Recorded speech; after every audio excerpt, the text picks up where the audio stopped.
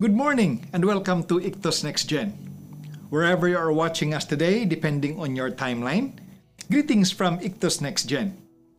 As we record this sermon, Iloilo City and the whole province of Iloilo is still on MECQ mode. Now, I don't know kung astasan o ini. Apang nagsaka na naman ang cases ng COVID diri sa aton syudad kag sa bilog na probinsya sang Iloilo. And just last week, I have friends who died of COVID-19 virus. I also have friends whose loved ones died of COVID-19. And so COVID is real good. Gani nga dapat nga maghalong gid kita.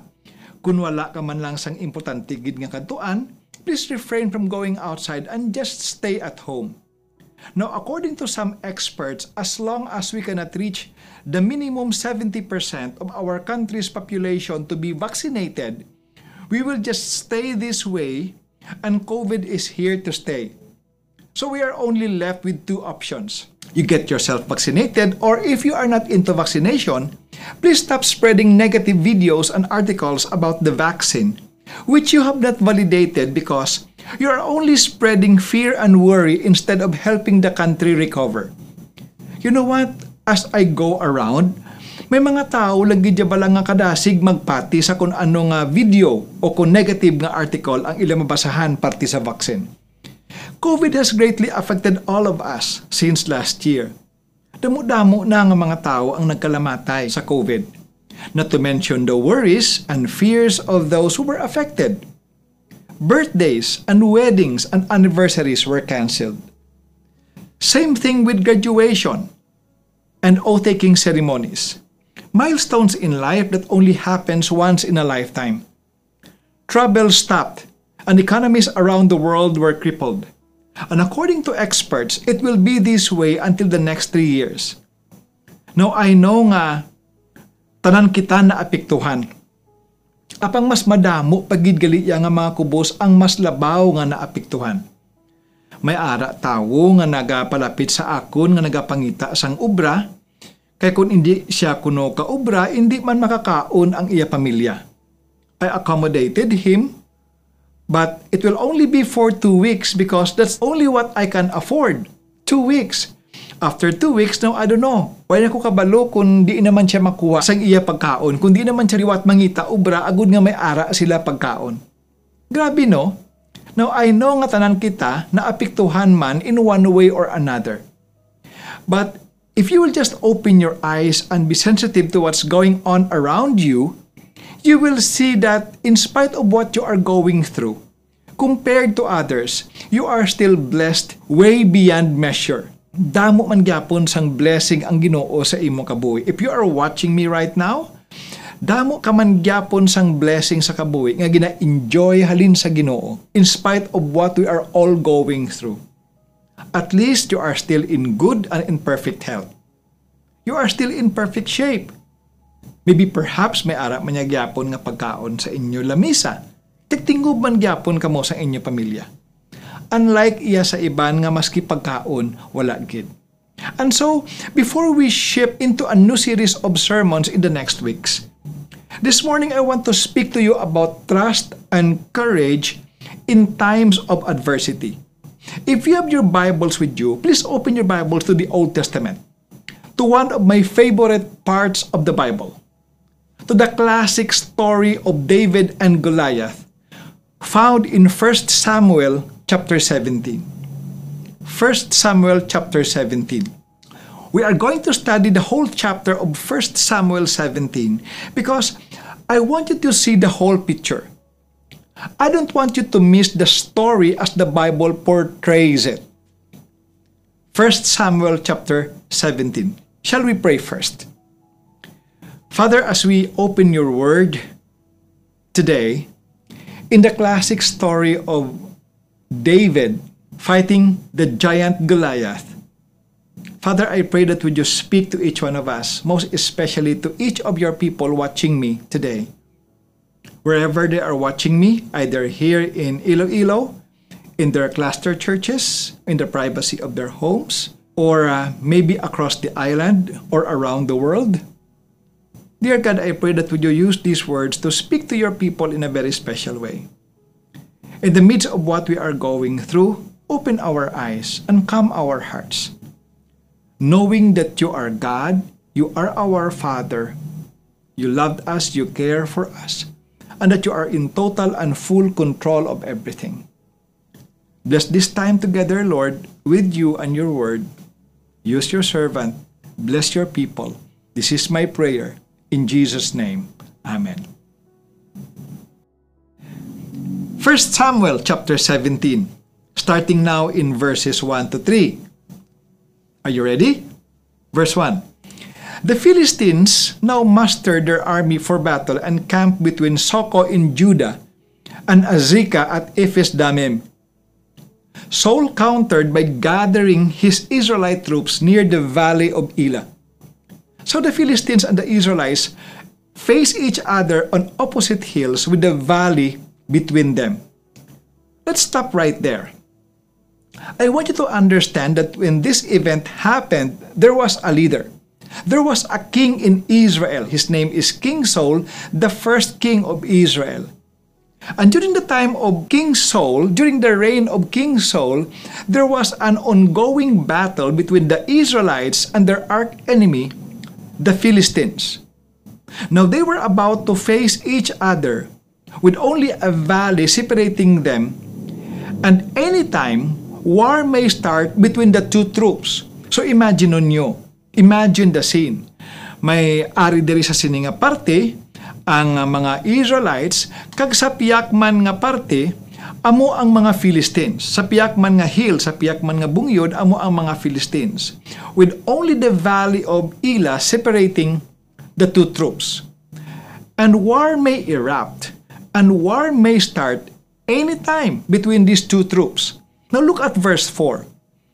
Then Goliath, a Philistine champion from Gath, came out of the Philistine ranks to face the forces of Israel, and he was over 9 feet tall.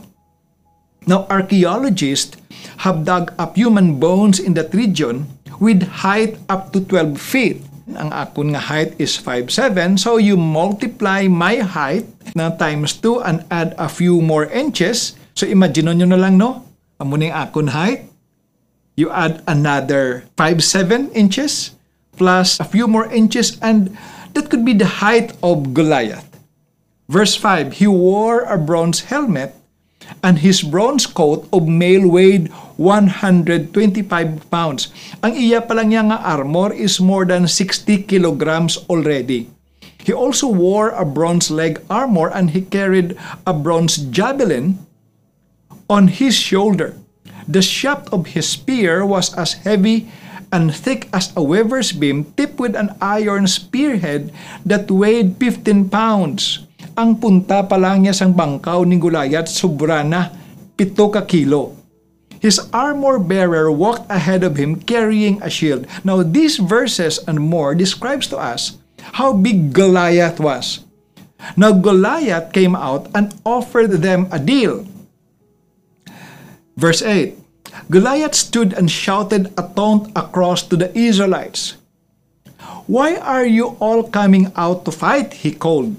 I am the Philistine champion, but you are only the servants of Saul. Choose one man to come down here and fight me. If he kills me, then we will be your slaves. But if I kill him, you will be our slaves. Doon nami man nga deal, no? Nga mag-inaway pagid kita.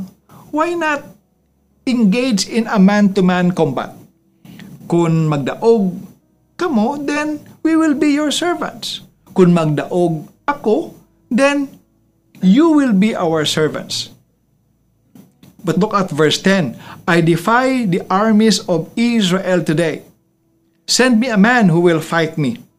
When Saul, look at verse 11, when Saul and the Israelites heard this, they were terrified and deeply shaken. Now this is the part of the story.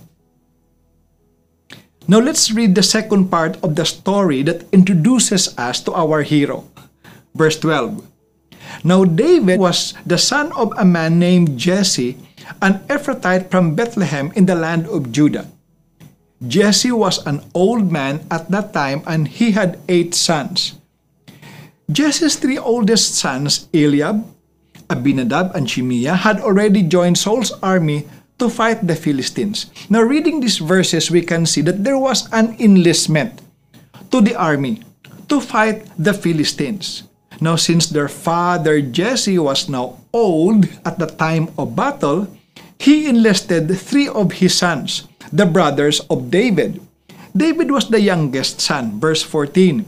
David's 3 oldest brothers stayed with Saul's army. But David, since he was the youngest, verse 15, went back and forth so he could help his father with the sheep in Bethlehem.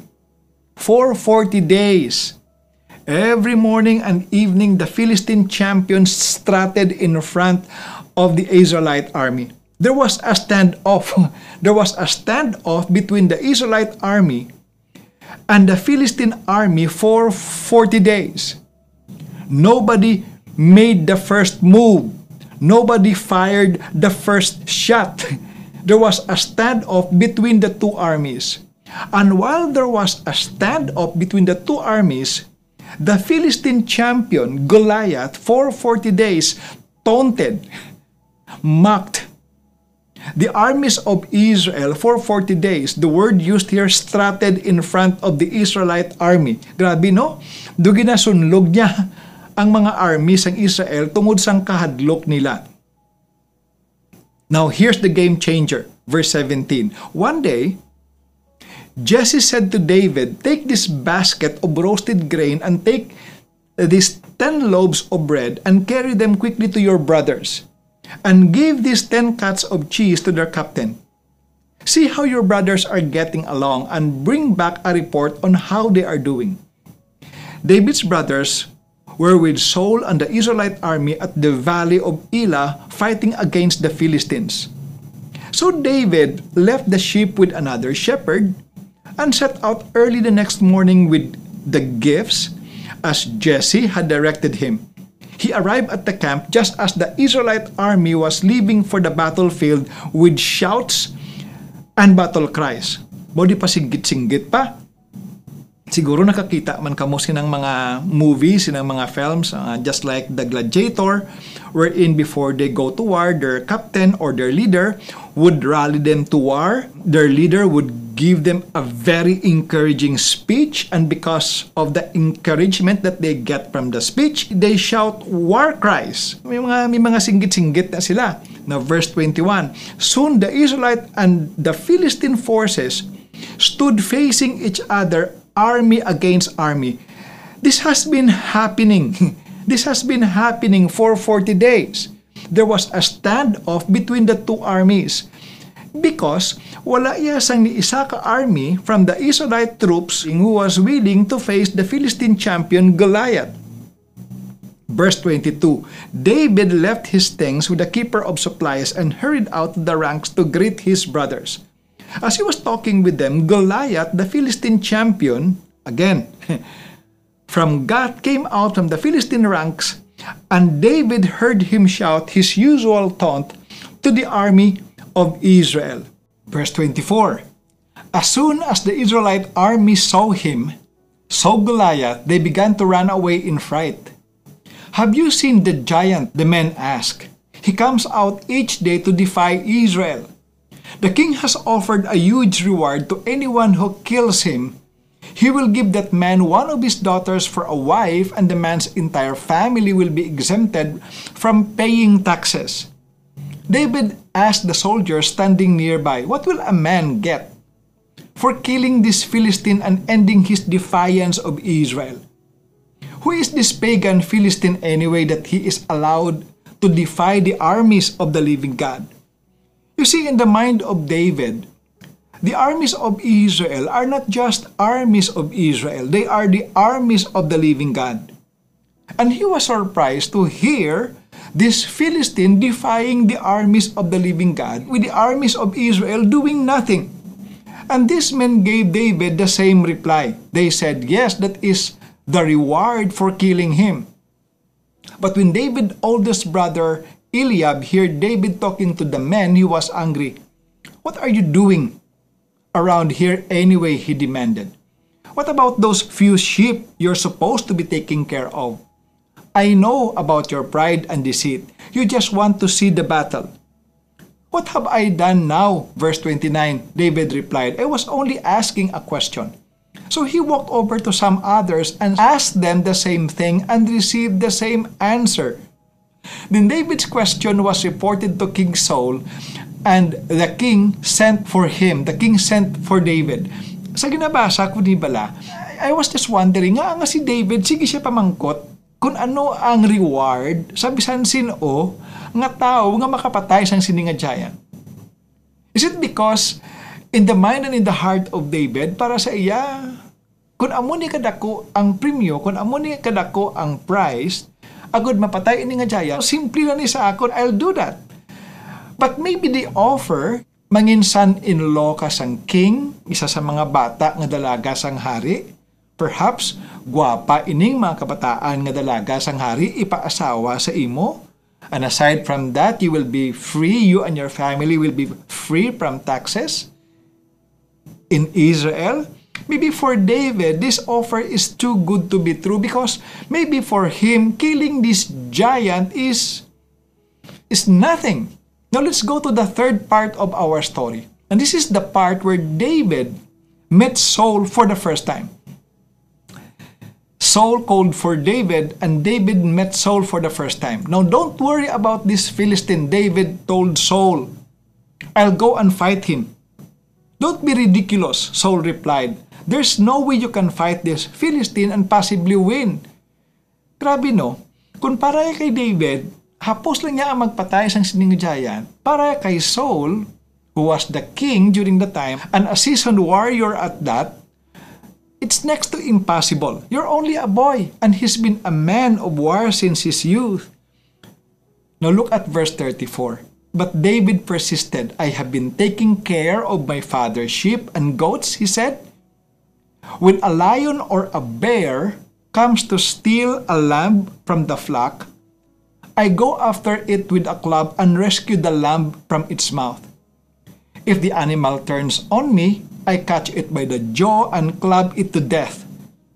I have done this to both lions and bears, and I will do this to this pagan Philistine, for he has defied the armies of the living God. Now here's the catch, verse 37. The Lord who rescued me from the claws of the lion and the bear will rescue me from this Philistine. And Saul finally consented. All right, go ahead, he said, and may the Lord be with you. Then Saul gave David his own armor, a bronze helmet, and a coat of mail. David tried to put it on, strapped the sword over it, and took a step or two to see how it was like, for he had never worn such things before. And David said, I can't go in this, he protested to Saul. I'm not used to them. So David took them off again. He picked up 5 smooth stones from a stream and then put them into his shepherd's bag. Then, armed only with his shepherd's staff and a sling, he started to cross the valley to fight the Philistine. Now the fourth and the last part of the story, verse 41. Goliath walked toward David with his shield bearer ahead of him, sneering in contempt at this ruddy-faced boy. Am I a dog, he roared at David, that you come at me with a stick? And he cursed David by the names of his gods. Come over here and I'll give your flesh to the birds and the animals. Goliath yelled. David replied to the Philistine, you come to me with sword, spear, and javelin, but I come to you in the name of the Lord of heaven's armies, the God of the armies of Israel whom you defied. Today, the Lord will conquer you, and I will kill you and cut off your head. And then I will give the dead bodies of your men to the birds and wild animals, and the whole world will know that there is a God in Israel. Now, what do you call that? What do you call those statements that David made? That is called a declaration of faith. Initanan nga mga butang wala pa natabo sang gindeclare ini ni David. But David declared it in such a way that he believed it will be so. We call that declaration of faith. Kung ano ang gindeklara ni David, amo man ang gina-expect ni David nga himuon sang Ginoo para sa iya. Now, before we go to the part where I ask you the question, what can we learn from the story of David and Goliath? Now, let me remind all of you, listening to me today, watching me today, let me remind you once again that this story, the story of David and Goliath, is a true story. These events that we have just read really happened more than 3,000 years ago. The place where it happened is still there in Israel. Maybe the landscape changed, but it is still there. The Jewish people, the descendants of David, are still there. In fact, they chose the Star of David to represent them as a country and as a people, putting it in their flag. And most important of all, let me remind you that the God who delivered David from the mouths of lions and bears and helped him defeat the giant Goliath is the same God that we call our Father today. He is the same God who thinks about you and me all the time. The God of the Bible, the God of David, doesn't change and will never change. For He is the same yesterday, today, and forever. Now, what can we learn from the story of David and Goliath? Let me share with you some insights. First, adversities and problems are natural occurrences of life. But sometimes it is the giants that blows them up out of proportion. Let me repeat that statement once again. Adversities and problems are natural occurrences in life.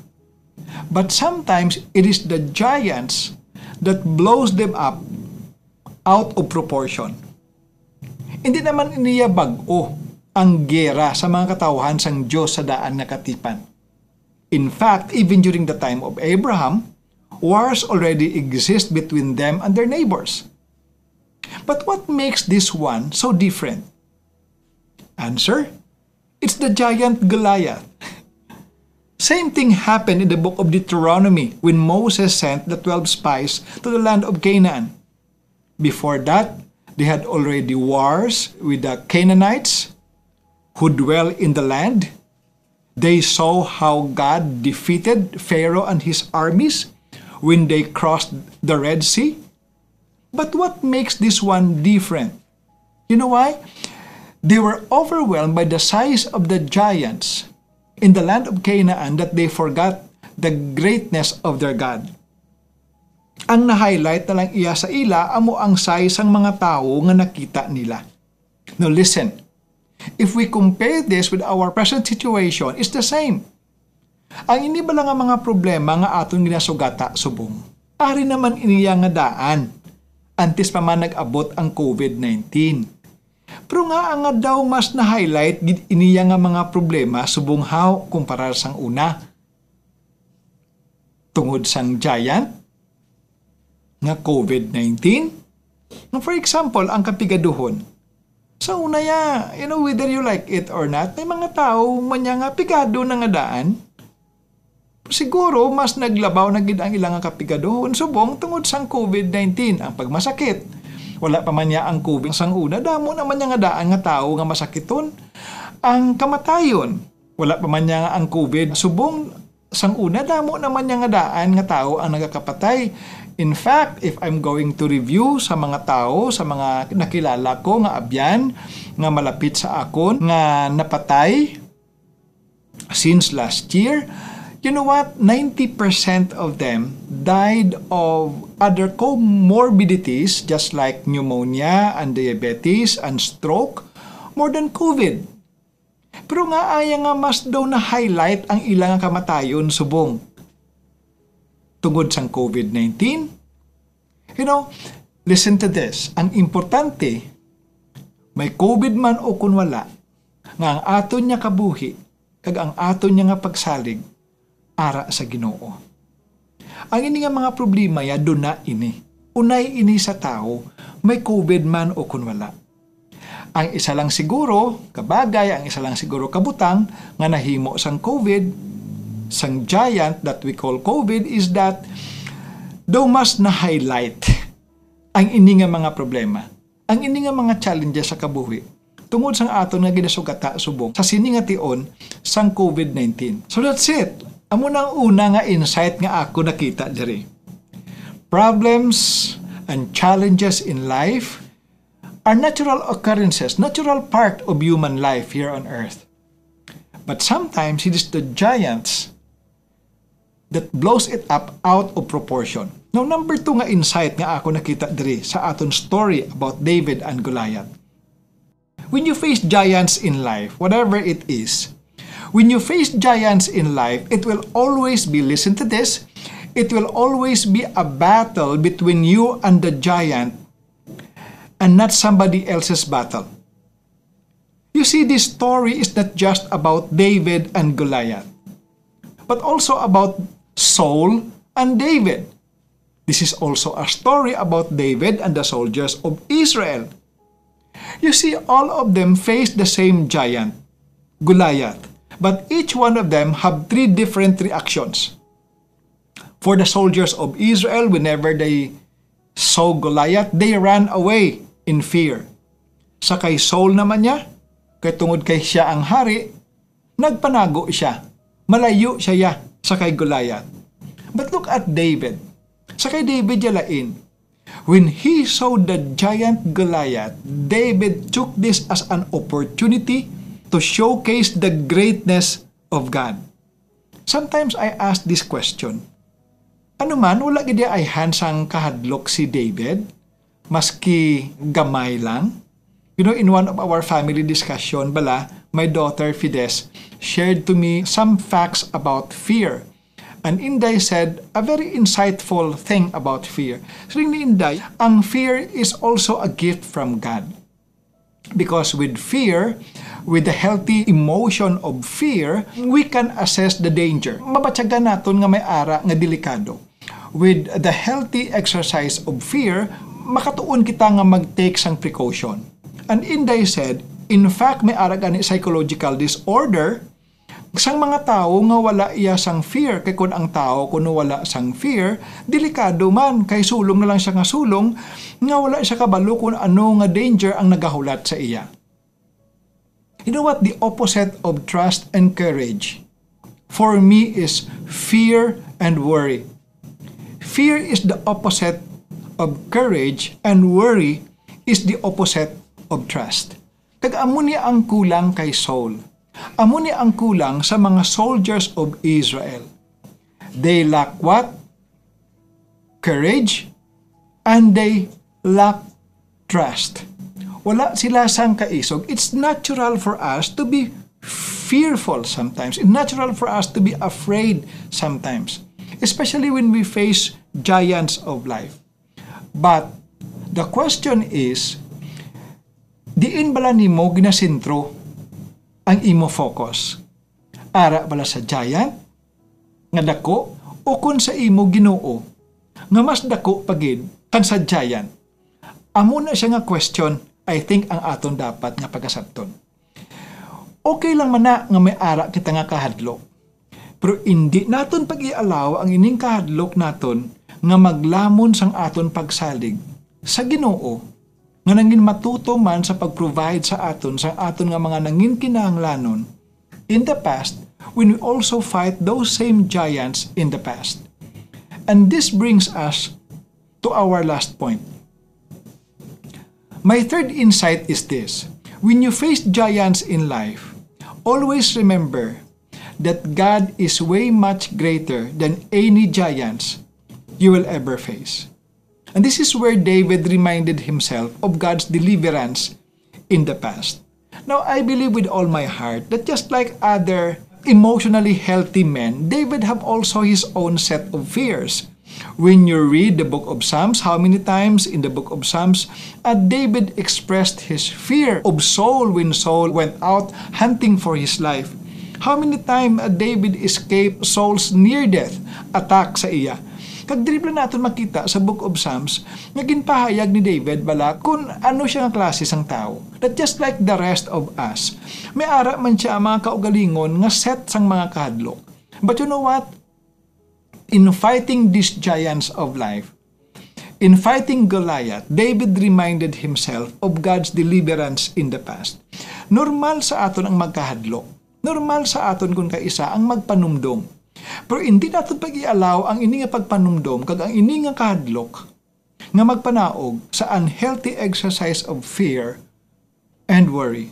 And this is where Saul and the soldiers of Israel failed. In the part of David, ara man gyapon sa iyaya ang iya nga mga kahadlok. Sa tunga sang iya kahadlok, ginremind ni David ang iya kaugalingon by declaring this before Saul. Nga ang Diyos nga nagluwa sa akon sa lion, ang Diyos nga nagluwa sa akon sa bear, amo man ini nga Diyos ang magabulig sa akon, pierde sa sining higanti nga si Goliath. Now, I don't know if you have seen a real lion, pero ang real lion, do mga amo ni siya kadako. Ang tuo-tuo, gid ang full size nga lion, do sobra pa sa akon hawak. Do baka kadako ang full size nga male nga lion. Now, I don't know kung nakakita man kamo sang tuod-tuod nga bear, pero ang full size nga bear, mga 8 feet tall, amo na siya kataas ang bear. But you know what David said? Ang Ginoo nga naghilway sa akon sa sining nga lion, ang Ginoo nga naghilway sa akon sa sining nga bear. Amo man ang Dios nga magahilway sa akon, nga magabulig sa akon away kag pierde sa sining higanti nga si Goliath. Now, as we close, let me ask you, what giants are you facing in life today? Ano ba lang ang mga problema? Ano ba lang ang mga challenges?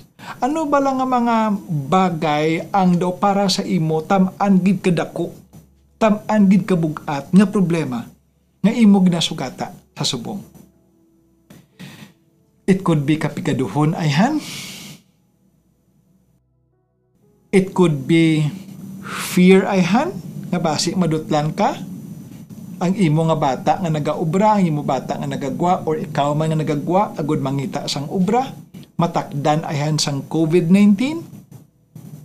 It could be fear of death ayhan because you yourself have your own co-set of morbidities. It could be diabetes, it could be high blood pressure.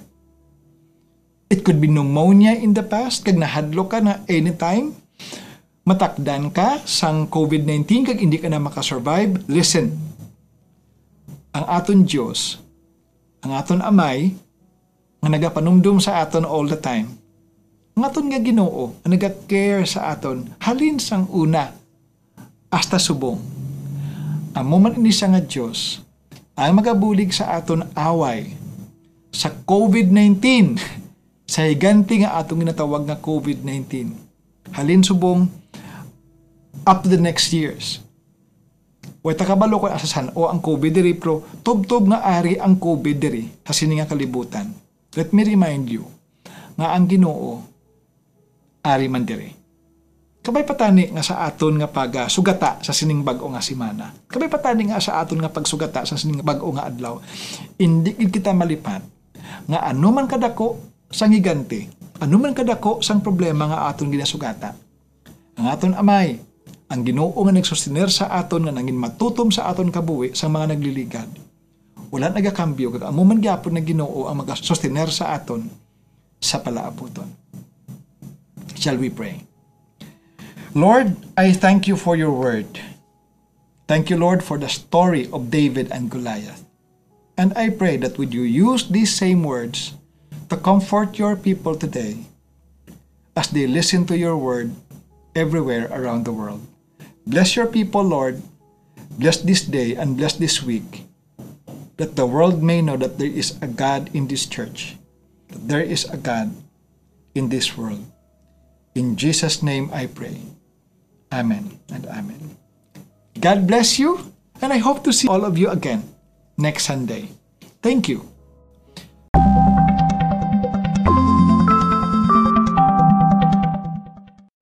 Good morning once again.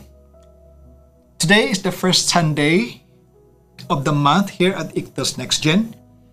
And traditionally, every first Sunday of the month, we celebrate the Lord's Supper here in our church. This Sunday's sermon about David and Goliath brings us to the question, whatever happened in the past, kung anuman ang mga nagkalatabo sang una, most especially in the story of David and Goliath, will it be still true today? Posible ay han nga matabo man inaliwat sa subong? And you know what, my friends, brothers and sisters in the Lord, my answer is a resounding yes. The Bible in the book of Hebrews gave us this declaration that the God of David is the same God yesterday, today, and forever. And the Lord's Supper is not just a celebration of the Lord's life, death, and resurrection, but Jesus commanded us that whenever we do this, let's remember Him. Let's bring Him back to our memories. The Lord's Supper is a great reminder to each one of us partaking this morning, wherever you are, wherever you will be partaking this. The Lord's Supper is a great reminder of the love of God and the care of God for each one of us. Not only of the love of God and the care of God, but also His presence in each one of us. The Bible clearly declares, whenever you do this in remembrance of me. The bread reminds us of the greatness of Christ's sacrifice. The bread reminds us of His body, which was broken, which was bruised for all our sins. His body who carried away all our sins.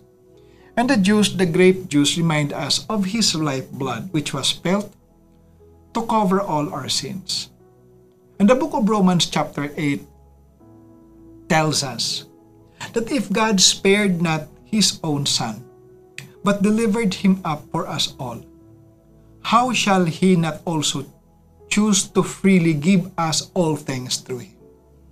And so whatever giant you may be facing today, whatever challenges, whatever problems, whatever fears, whatever worries you are facing today, as you partake the Lord's Supper this morning, remind yourself of this truth, that the God of David is the same yesterday, today, and forever. And the fact that you are partaking the bread and drinking the juice, you are reminding yourself not only of the greatness of God's sacrifice for you to save you from sin and hell, but also the presence of God in your life until you see Him face to face. And so let me invite every Christ follower, let me invite every believer this morning to partake the Lord's Supper with us.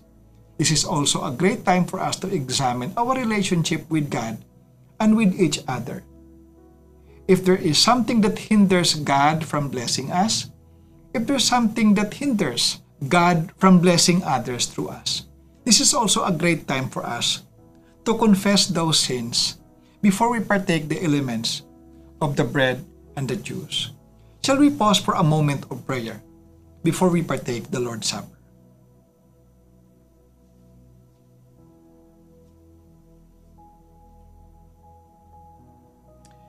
If you want to take this time as a time of confession,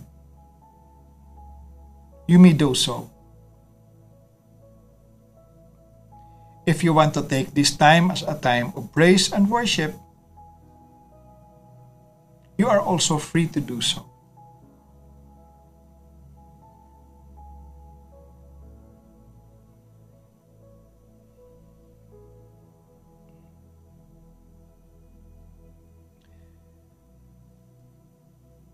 Dear God, as we partake the elements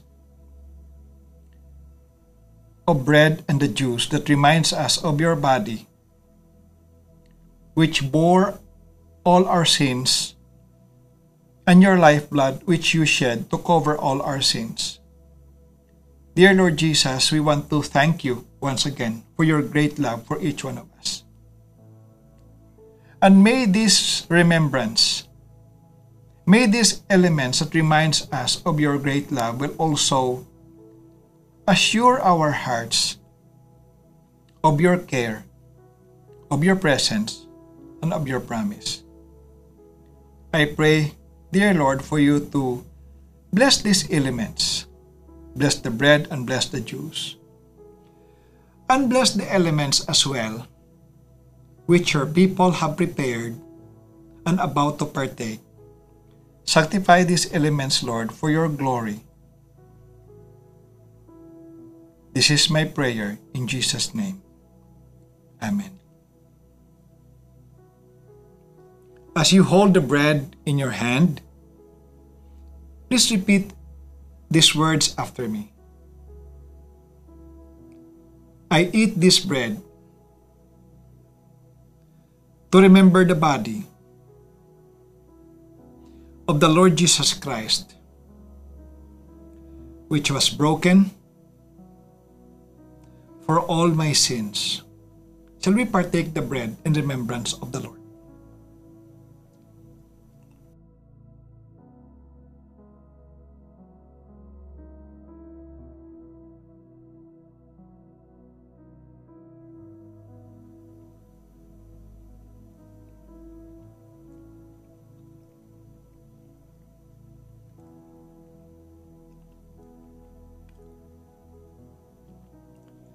As you hold the cup in your hand, please repeat these words after me. I drink the juice from this cup to remember the lifeblood of the Lord Jesus Christ, which was broken for all my sins. Shall we partake the juice in remembrance of the Lord?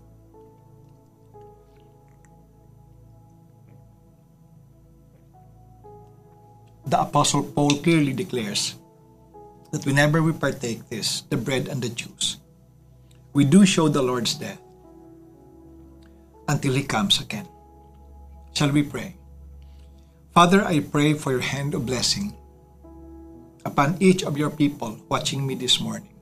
Wherever they are, dear God, I pray that you bless their families. I pray, dear God, that would you keep them healthy. I pray, dear Lord, that would you protect them from the virus that is around us today. Bless your people, Lord. Bless their families. Bless their businesses for your glory and for your honor. This is my prayer in Jesus' name. Amen. Thank you very much. God bless you and hope to see you again in the next Lord's Supper next month. Thank you.